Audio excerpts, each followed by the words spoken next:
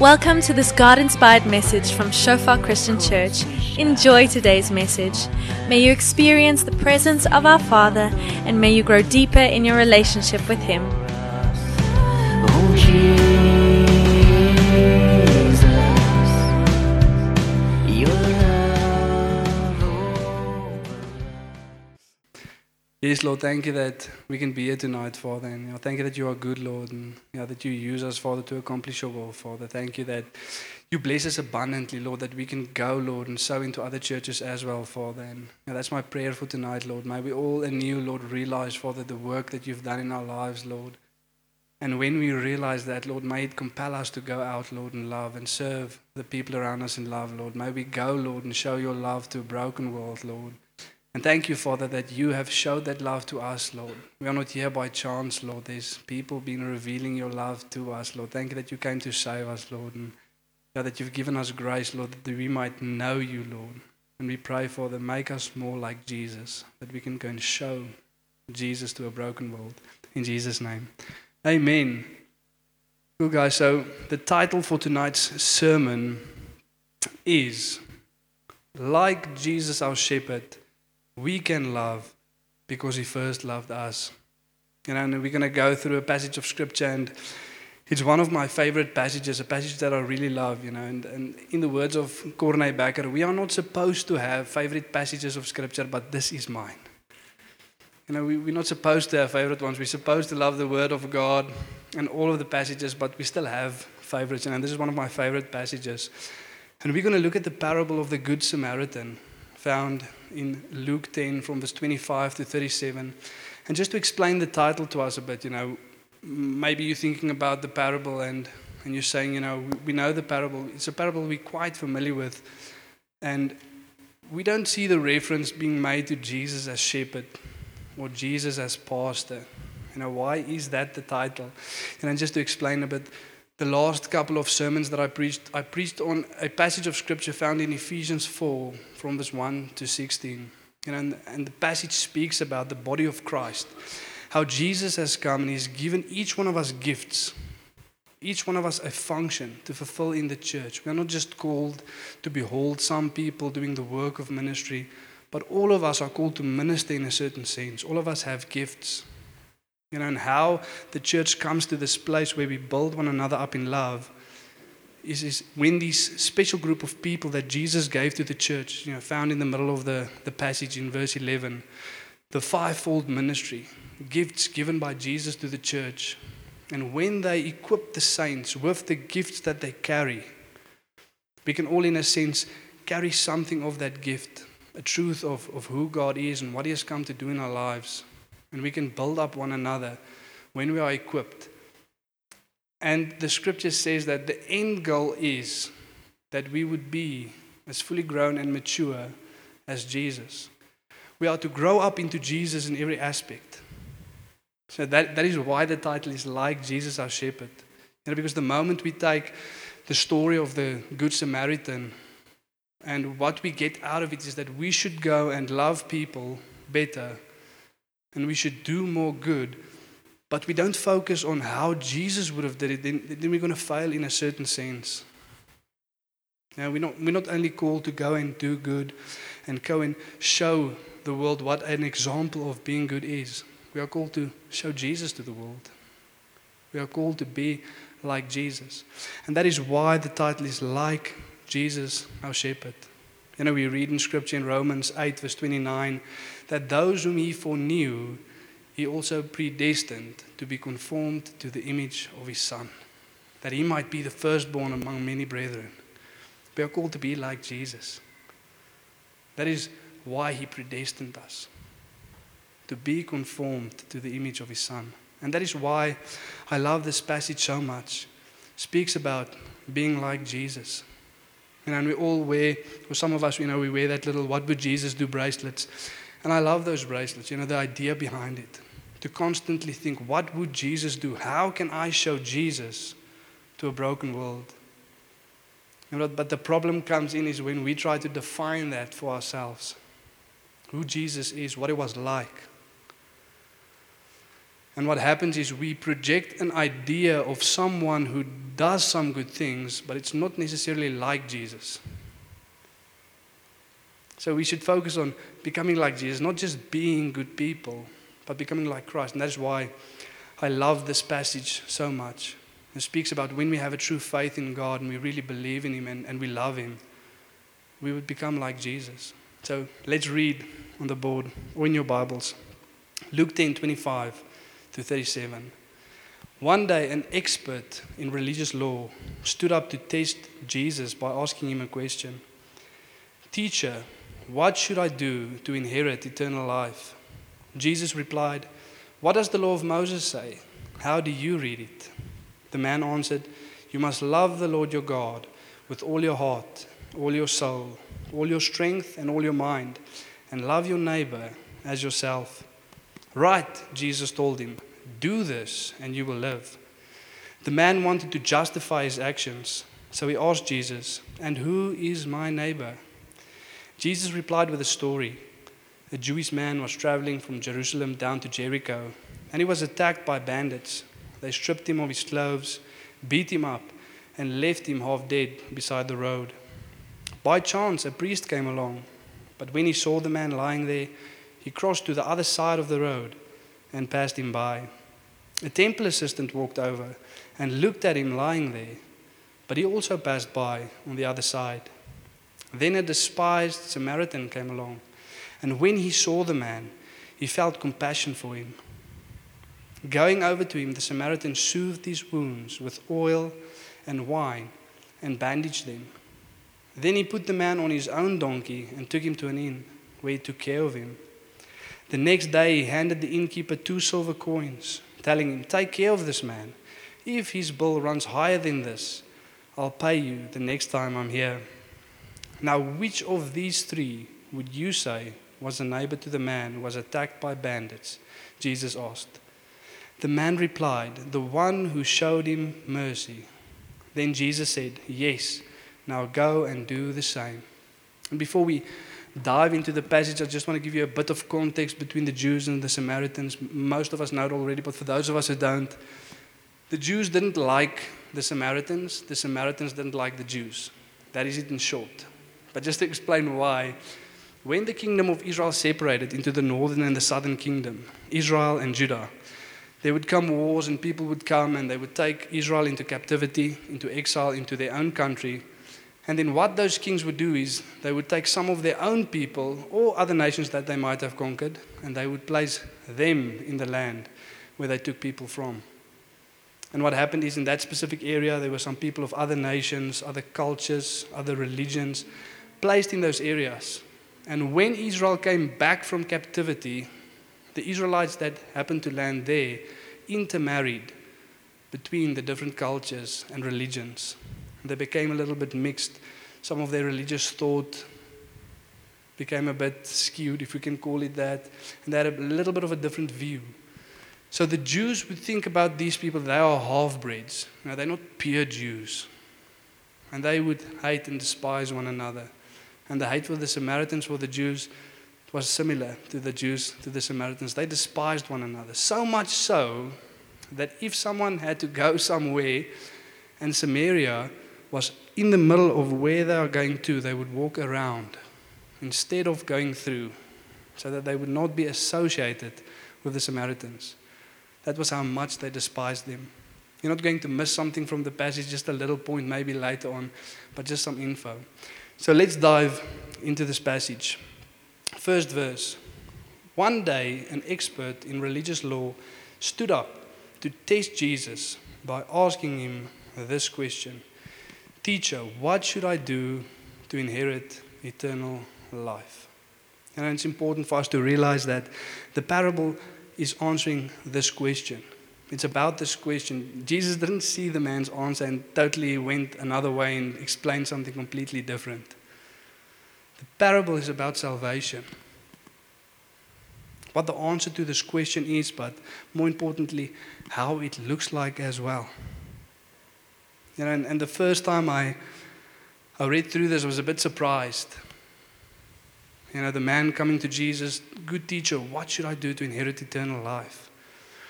And Jesus knows that the man's intent is not pure. He's not really asking Jesus a question to be taught or to learn something from Jesus. He wants to test Jesus.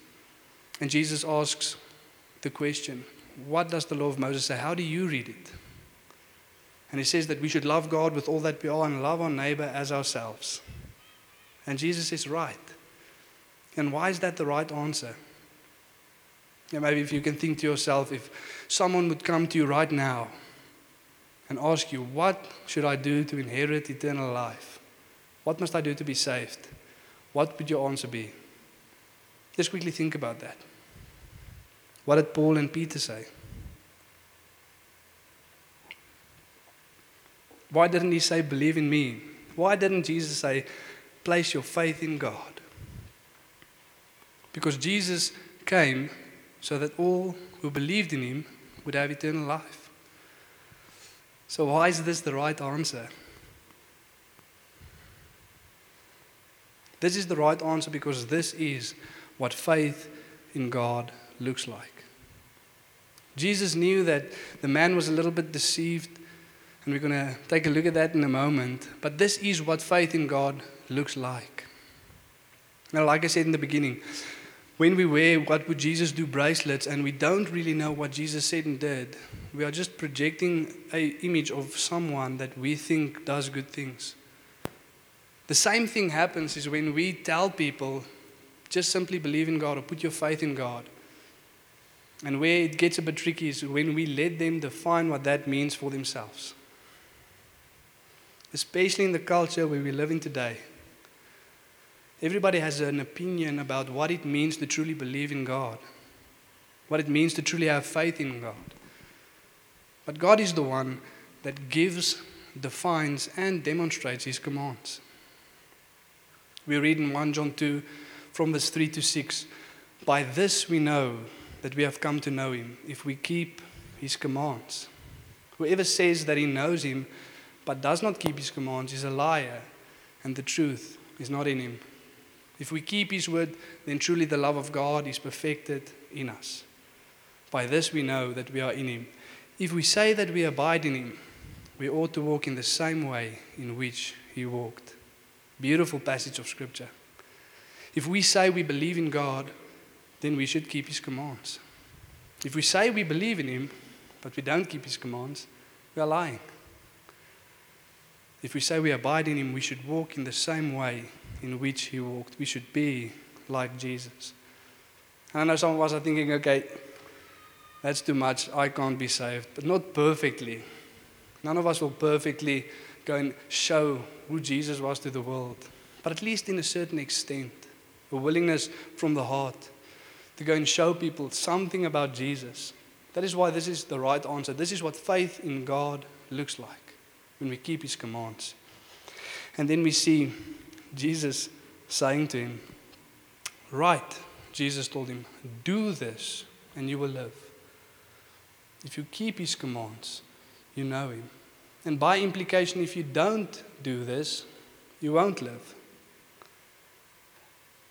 If this comes very difficult to love God and to love your neighbor, then we should ask ourselves, maybe there's a disconnect between us and God. Scripture says if we truly know God, then we will love.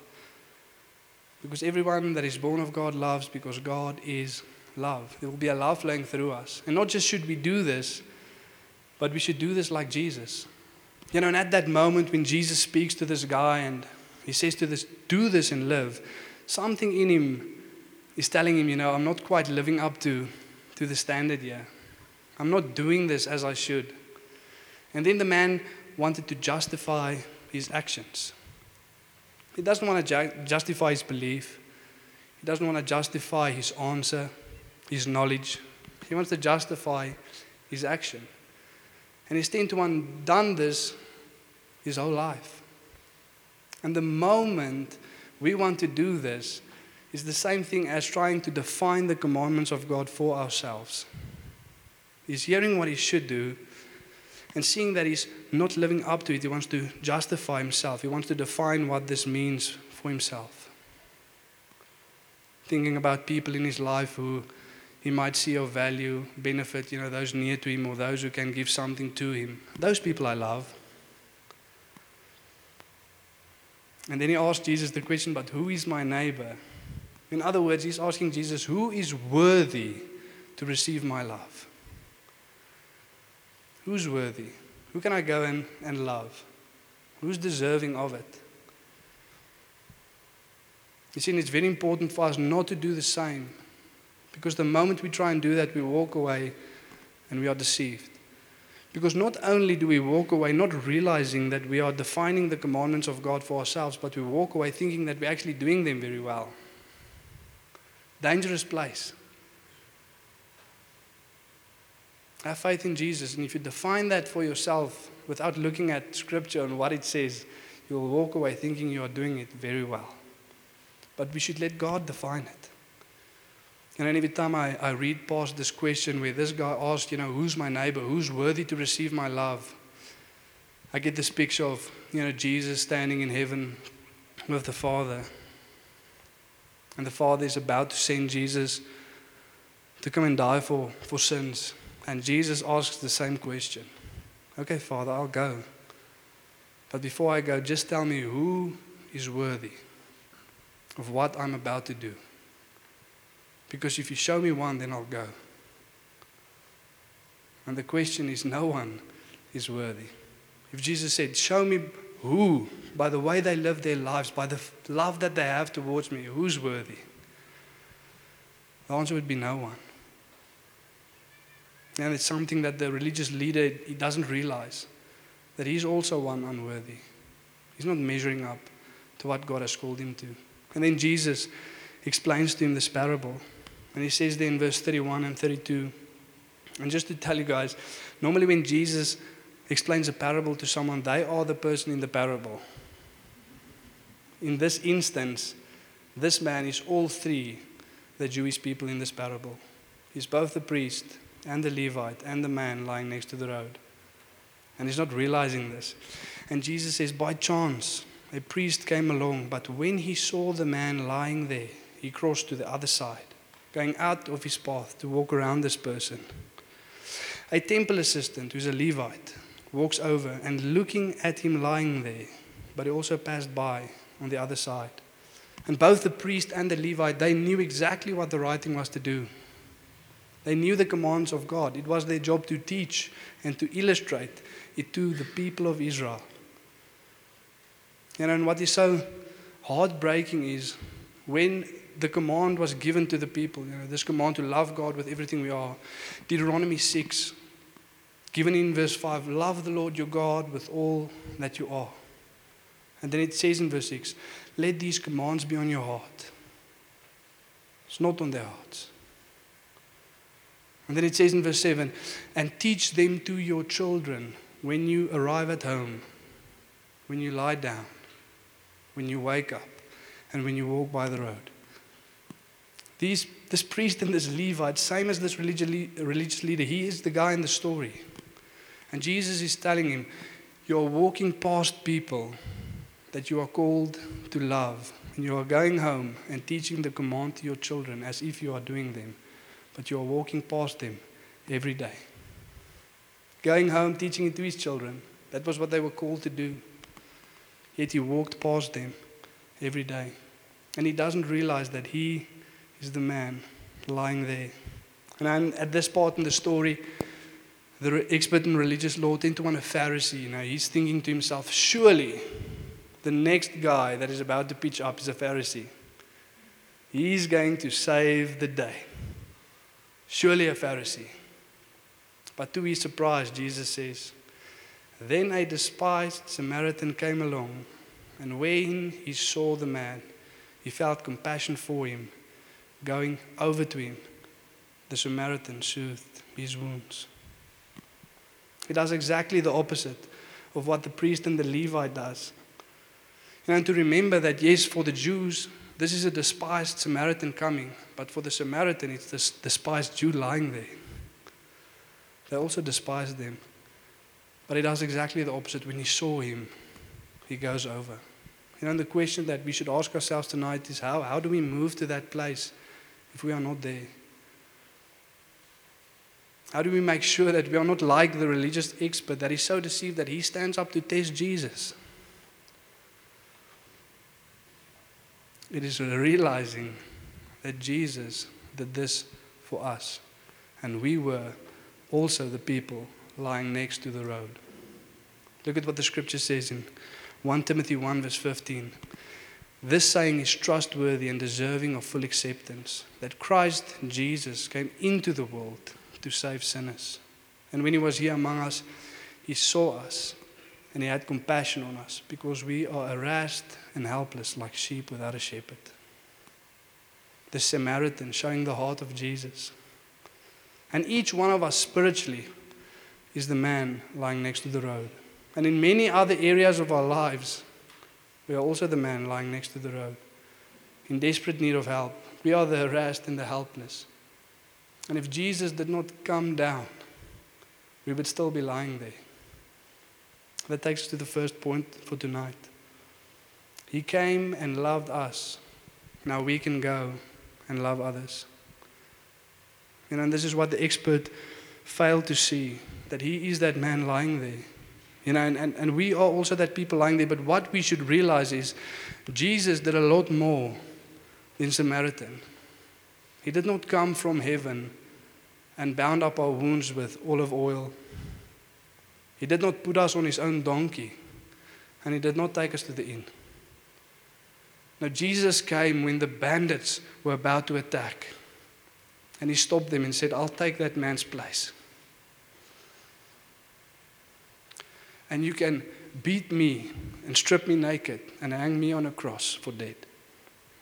I'll take his place. Much more than the Samaritan did. And when we realize that, the King of heaven coming down for unworthy sinners, taking our place, then something needs to shift in our hearts. Now that is why Paul writes in 2 Corinthians 5 verse 14, the love of Christ compels us. Because we have concluded this, that one has died, therefore all has died. So that those who live might no longer live for themselves, but for him who for our sake was died and rose again. For the one who came to take our place next to the road. And the shocking thing is the disciples, the people he came to save, they ran away. When the bandits came in the garden to take him, they fled. Only John was there. And he came to take our place. And something needs to shift in our hearts when we realize that. The love of God for us, sending us out. And this is maybe the difficultest part for us as Christians today, is to step into someone else's world to go and love them. The leader of our movement, Heinrich, he spoke this week. We had a staff devotional on Wednesday and giving some vision to the global church. And he says that a lot of people have the desire to go and love well. They have the means to go and love well, but they don't know the people in need of love. And Wednesday night, to a small group, it was just me and Frick.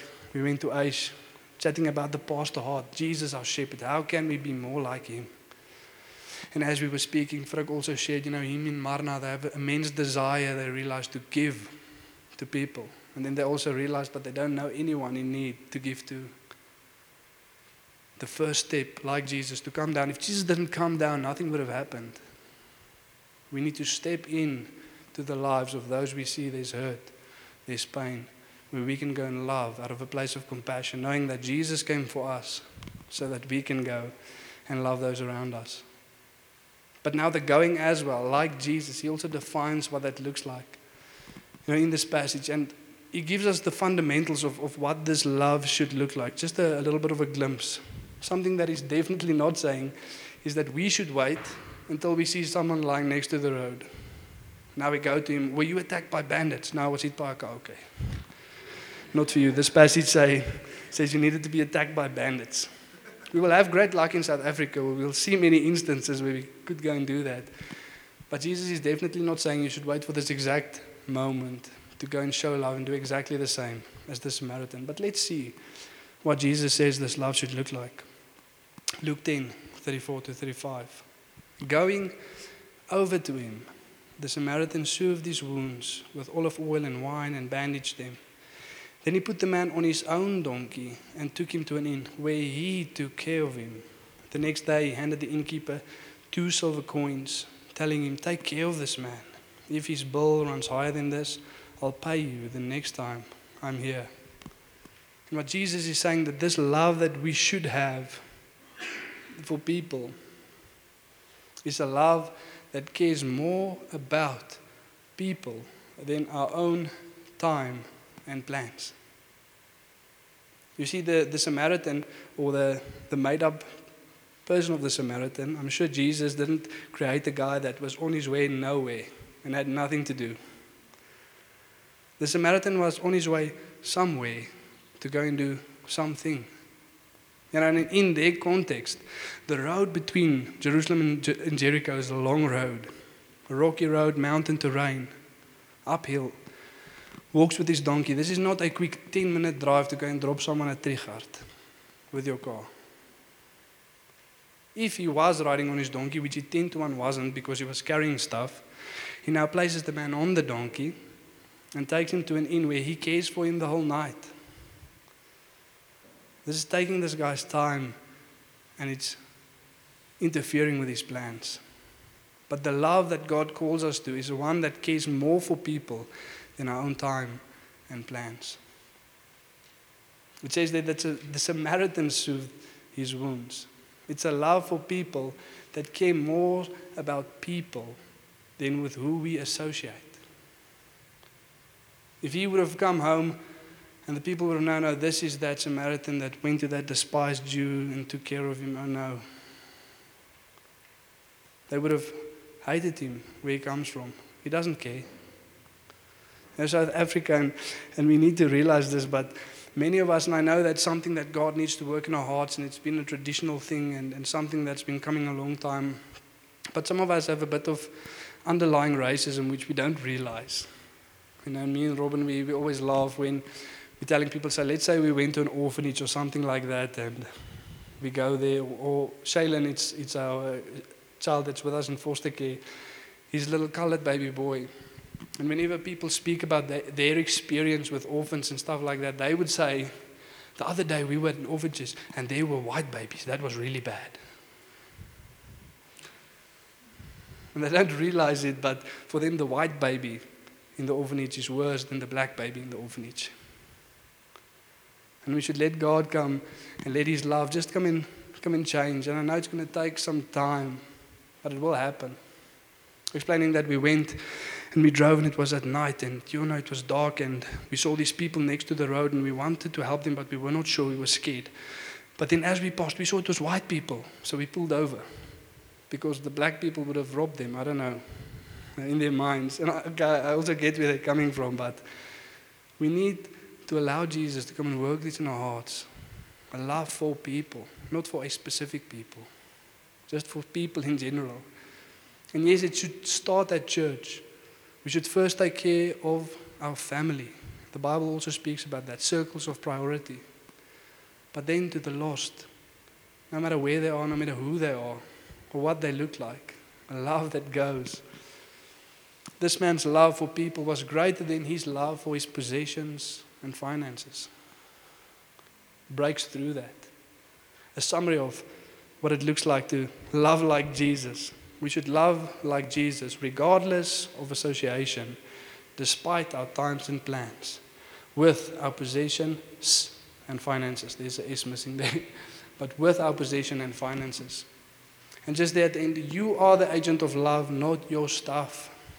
Although this guy gave a lot to this guy, he put him on his donkey, he paid for him. It says he cared for him that night. He cared for him.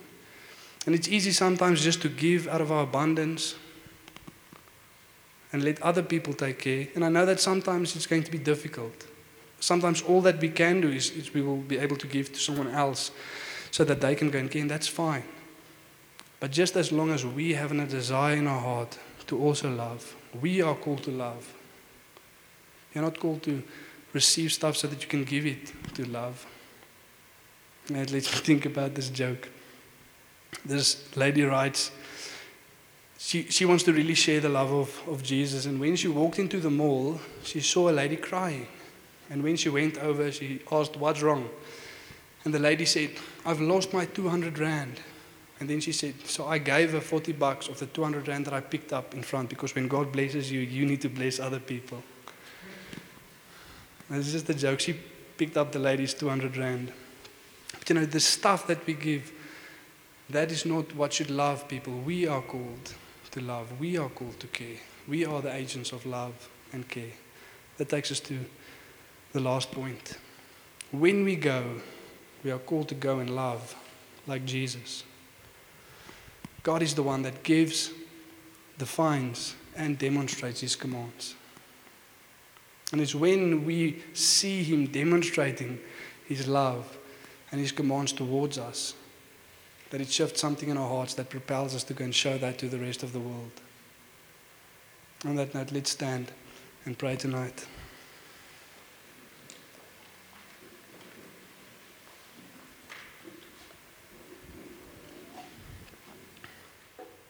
As we are standing, let's just close our eyes for a moment. I want to just read us this small passage that John Piper writes about. You shall love your neighbor as yourself. And then just ask yourself, how is your heart towards those around you? You see, because it's so necessary for the times that we live in today, a very narcissistic time when we need the love of God to come and destroy the narcissism in our lives, that we can love other people well. And to make sure that we are not deceived, because sometimes we believe, and we truly believe this, that we don't have the means to give, but we're still going on a 3-week holiday in December. I'm not saying you shouldn't go on holiday. I'm just saying there cannot be such a great love for self that you're willing to go and treat yourself for a 3-week vacation, but there's no love to give necessary needs to someone around you. Speaking about their food, their child's education, shoes that they can wear to school.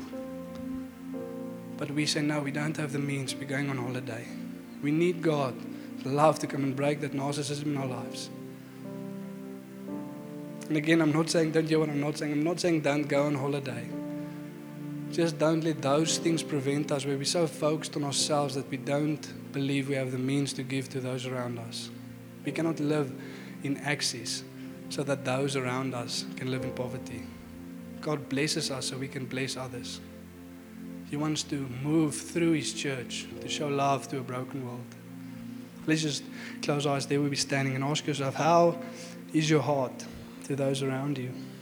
John Piper says, as I see it, the meaning of the command, you shall love your neighbor as yourself, is this. Our Lord is aiming to call into being loving, compassionate, merciful men and women whose hearts summon them irresistibly into action when there is suffering within their reach. And to that end, He demands that they again and again ask themselves this question. Am I desiring and seeking the temporal and eternal good of my neighbor with the same zeal, ingenuity, and perseverance that I seek my own? And today I think with a resounding no, we all can answer that. We will never fully live up to this standard of always loving God with all that we are and always loving our neighbors ourselves. We will rarely meet that standard. And we will always have to ask God for grace to empower us so that we can go and love better. Yes, Lord, as we're standing here tonight, Father, we just want to come and pray, Father, and lift up our hearts to you, Lord. And firstly, I want to come and say thank you, Lord. Thank you that you are gracious. And thank you that you are patient with us, Lord. And we as your church, Father, we ask, Lord, that you come and do a work in us, Lord. That we can experience your love, Lord. That some of us need to realize anew, Father, what you've come to do for us, Lord. And sorry, Lord, sorry that as we grow in our relationship with you, Father, and as we move from that day when you first saved us, Father, that we sometimes think that we added a little something to our salvation. We know it was by grace alone. And we need you today like that first day that we called upon your name, Lord. And thank you, Father, that you came and took our place. And some of us here tonight, you remember that area where you were laying next to the road. I know I remember mine. And maybe for some of us, even tonight as you're standing here, there's an area in your life that you're feeling like you're like that man lying next to the road. Left or dead, there's no hope. Lift it up to God. He's the one that heals. He's the one that helps. And yes, Father, thank you, Lord, that as we examined our hearts tonight, Lord, we can come with honest hearts to you, Lord. And know, Father, that we're lacking, Lord. We rarely will meet up to this expectation, Father, but please come and do your work in us. Thank you, Holy Spirit, that you are here working in hearts, revealing the Father and the Son to us. And we pray tonight, Lord, that we might experience you, Lord, in a deeper way, that we can go and show you to the world in a better way. Thank you that you are good, Lord, in Jesus' name. Amen.